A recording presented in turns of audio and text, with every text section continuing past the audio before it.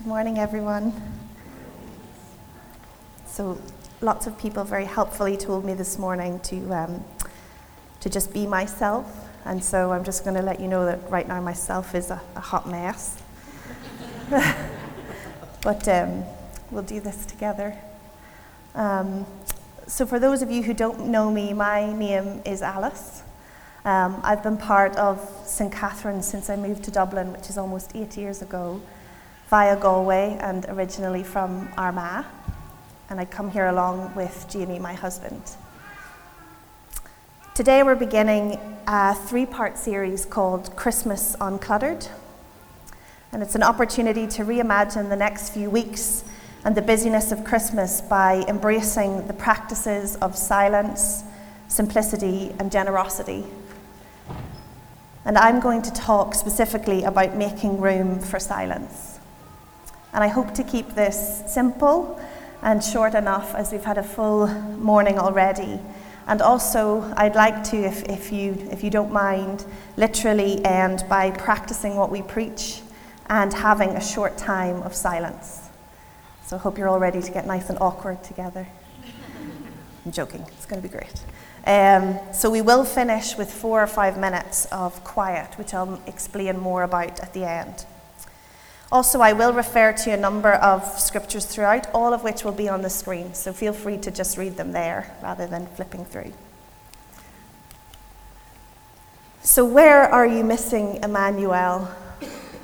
As we reflect on making room for silence in this season of Advent, of waiting for Emmanuel, this is the question that I want to pose to us. And I have a dear friend, Kathy Allwood, who is a spiritual director, and she describes what she does as helping people to see where they are missing God. And I love that. And that's what I have found silence to be as well. A way to still ourselves for long enough to see where we're missing God in the hustle and bustle of our everyday lives. So as we approach this idea of Christmas uncluttered, you might find yourself where I do, which is it's already game over. The next few weeks are full to bursting. And so I want to pose this question: where are you missing Emmanuel? And I want to pose it the way your Father who loves you would pose it, not as criticism, not as judgment, but as an invitation. An invitation to silence, to building quiet moments in the weeks that lie ahead. I'm also going to talk about how this invitation to silence is an invitation to awakening to the reality of Emmanuel, God with us, over the next few weeks. An invitation to waiting and surrender so that He can help us unclutter or perhaps even reorder our days. This morning we have just been remembering Graham, and I'm going to continue that a little bit through this reflection by using, with permission, some of his words from the funeral he wrote, or from the sermon he wrote for his funeral. I had the great privilege of contributing to that in a small way, and so it really is a great privilege to stand here today and be able to share some of it again with you, his beloved family at St Catherine's. And if you'll allow me a quick aside about Graham, the privileges and the opportunities that he often afforded me usually felt like this, in that they pushed me wildly beyond the bounds of my comfort zone. And I know a few Joneses like that. But I do remain profoundly grateful that he did that, and for the things that he saw in me that I did not see in myself and how he called that out. And I know I am not unique in that. I know that he did that for lots of people. And so, where are you missing Emmanuel? On the first Sunday of every month since September, I have been meeting with a group of women to reflect on the I am passages from the Gospels. And by that I mean the passages where Jesus said, I am the bread of life, the light of the world, the gate, the good shepherd, the resurrection and the life, the way, the truth and the life, and the true vine. And so this is my most recent experience in spiritual disciplines, including silence. And so because I felt called today to share from my heart instead of my head, which would always be my preference, my head, I wanted to share some of my personal journey with this exercise with you this morning as we look at silence and Advent. With the group of women, we are the first 4 I ams in. So that's the bread of light, the light of the world, the gate, and the good shepherd. And every month we're encouraged to take the passage away, to sit with it in silence and solitude, if possible, contemplating on it, meditating it, and maybe even memorizing it. I have yet to manage memorizing it. And so with the first 2 I ams, the bread of life and the light of the world, one of the things that struck me the first time was the word never. So in John 6, Jesus says, "I am the bread of life. Whoever comes to me will never go hungry, and whoever believes in me will never be thirsty." And in John 8, he says, "I am the light of the world. Whoever follows me will never walk in darkness, but will have the light of life." And in sitting with these passages, I found myself asking, if I know Jesus, if I know Emmanuel, God with us, why am I so hungry? And why do I sometimes feel so thirsty? And why is it sometimes so dark? And if I'm honest, when I started this exercise in September, I was shocked to find how numb I was. We were asked what we would like from the experience, and the first thing that came to my mind was, I'd like to feel awake to myself and to God. And perhaps you can relate to that. Life, especially at times like this at Christmas, can do that to us. The hustle and bustle and busyness means we're always reacting. We're never taking a moment to breathe deep and to tap into where our head and heart is and find out where we really are, how we really feel, and proactively decide what's next. We become numb and we miss Emmanuel. Eugene Peterson's translation of the verses that follow in the light of the world passages in John 8 sum this up. He says, "You're tied down to the mundane." This is Jesus speaking. "I'm in touch with what is beyond your horizons. You live in terms of what you see and touch. I'm living on other terms. I told you that you were missing God in all of this." When we are numb, we miss Emmanuel, but silence awakens us. And this has been my experience, sitting with God without words and without agenda, and letting his Spirit settle all the whirling, swirling, clamoring, and crowding thoughts long enough to see and feel what's really going on, even if it is a pang of hunger or a parch of thirst that I would far rather stay numb to. In her book, Invitation to Silence and Solitude, a very good book to read if you would like to explore this practice more, Ruth Healy Barton describes this experience as a jar of river water all shaken up. What you need is to sit still long enough that the sediment can settle and the water can become clear. Silence does that. Silence awakens us to Emmanuel. Silence is the safe space to experience the reality of God with us, to see the good things, how he is changing us, healing us, restoring us, and also to feel the hunger and thirst, to look the darkness square in the face and name it in the glow of the light of life. But what about the nevers? Why not always be awakened to growth and healing and goodness? Why the hunger, thirst, and darkness in the first place? And we are in Advent, the word that literally means coming. We are in a season of waiting where we say, "Come, Lord Jesus, come." And I came across this quote from a woman I don't know, Gail Boss, but I loved it on what waiting in the darkness looks like.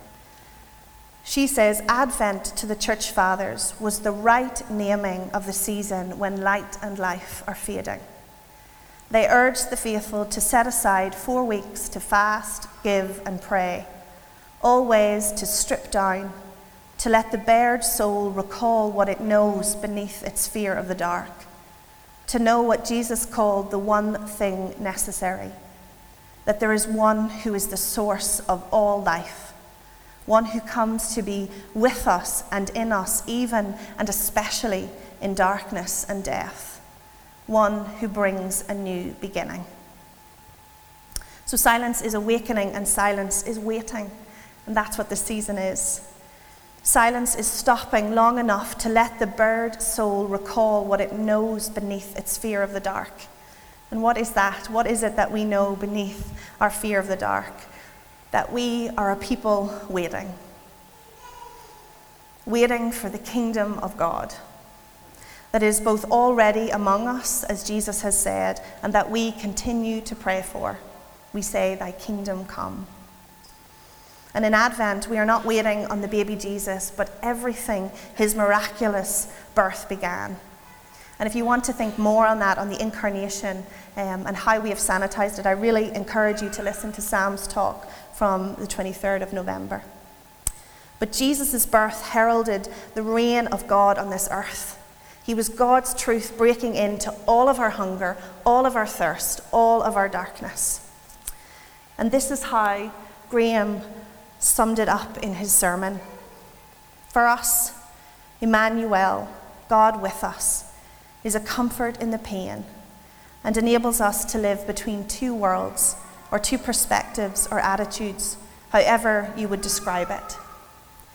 On the one hand, there is the world which says our story equals anxiety, hopelessness, loss, instability.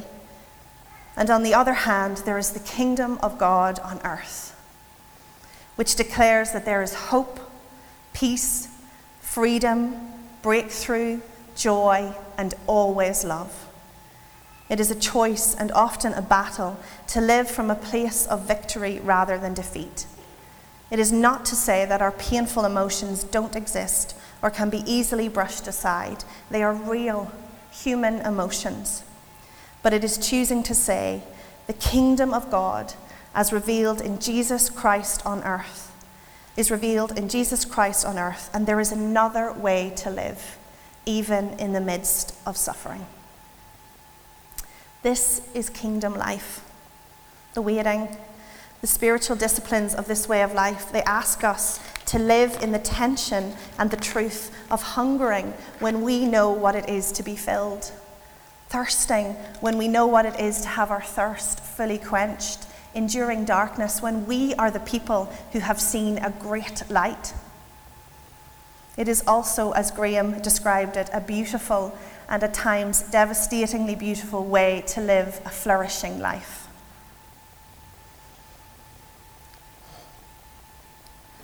And Richard Rohr describes this kingdom life, this coming to silence, to Advent, to Emmanuel, as deliberate emptiness or chosen unfulfillment, always acknowledging that there is more, always acknowledging that the kingdom is both already here and coming.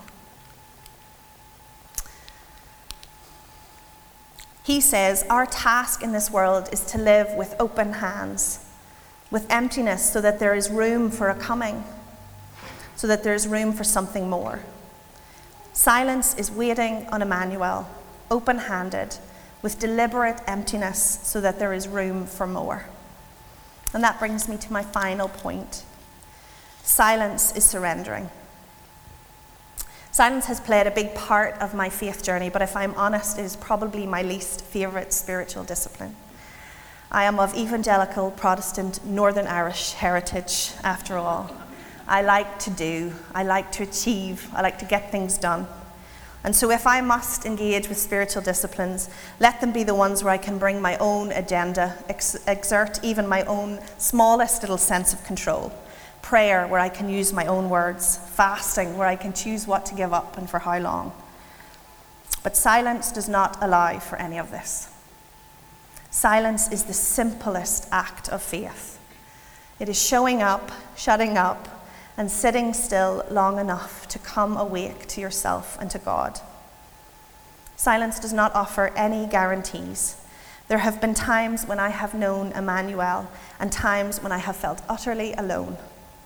Times where I have let the whirling, swirling, and clamoring stop to be surprised by wonderful and miraculous changes in my head and heart, and other times where silence has brought an unexpected bubbling up of anger, or been a time of bracing myself against an onslaught of dark and anxious thoughts clawing to take control. And there have been many times when silence has been constantly interrupted by rising panic that I should stop sitting and start doing.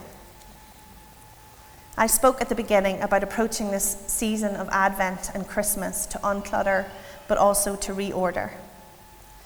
To use the spiritual disciplines of silence and solitude to sit in the reality of Emmanuel, God with us, and allow him to reorder our days, as well as our thinking and feeling and reacting in those days, so that we don't miss Emmanuel, those kingdom moments of God with us, where what we are waiting on is so real and so tangible.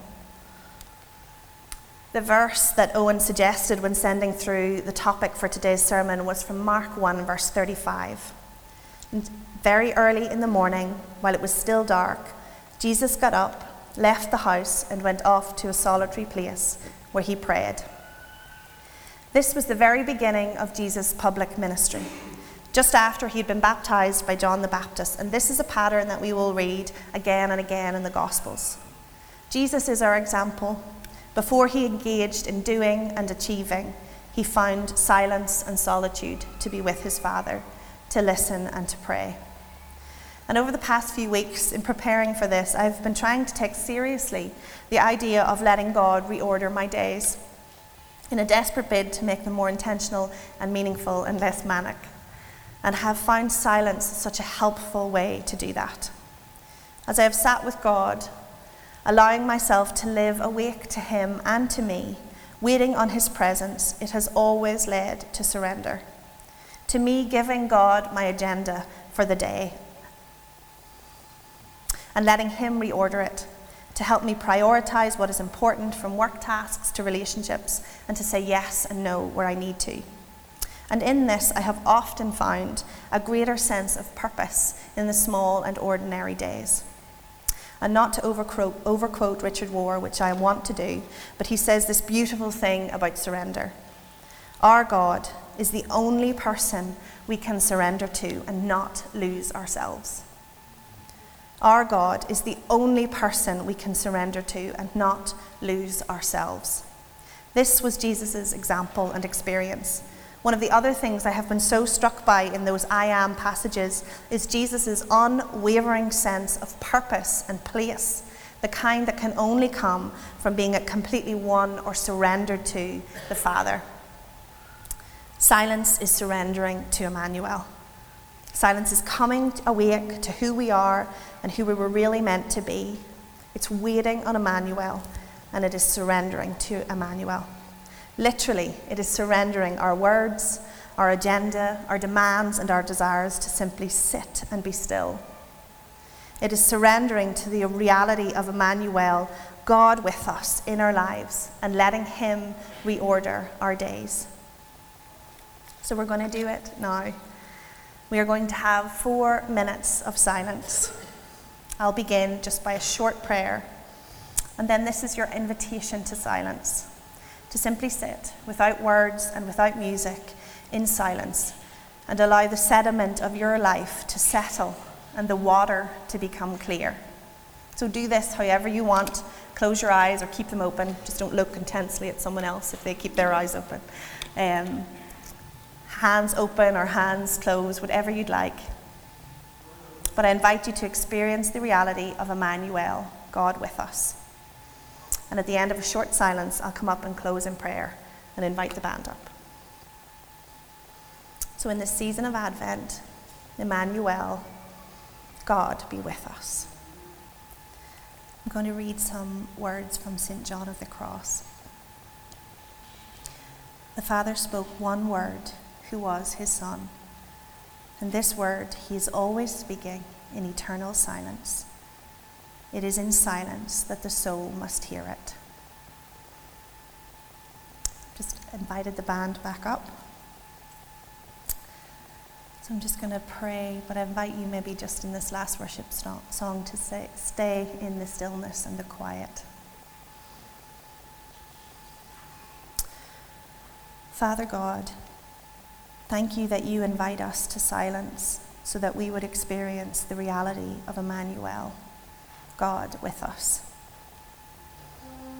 Teach us to live this kingdom life, this Advent, to come to you with deliberate emptiness and open hands, so that you can meet us with fullness of flourishing life. In this season of too much, thank you that you always have more. Help us not to miss that in busyness, but to see and to feel your presence this Advent season.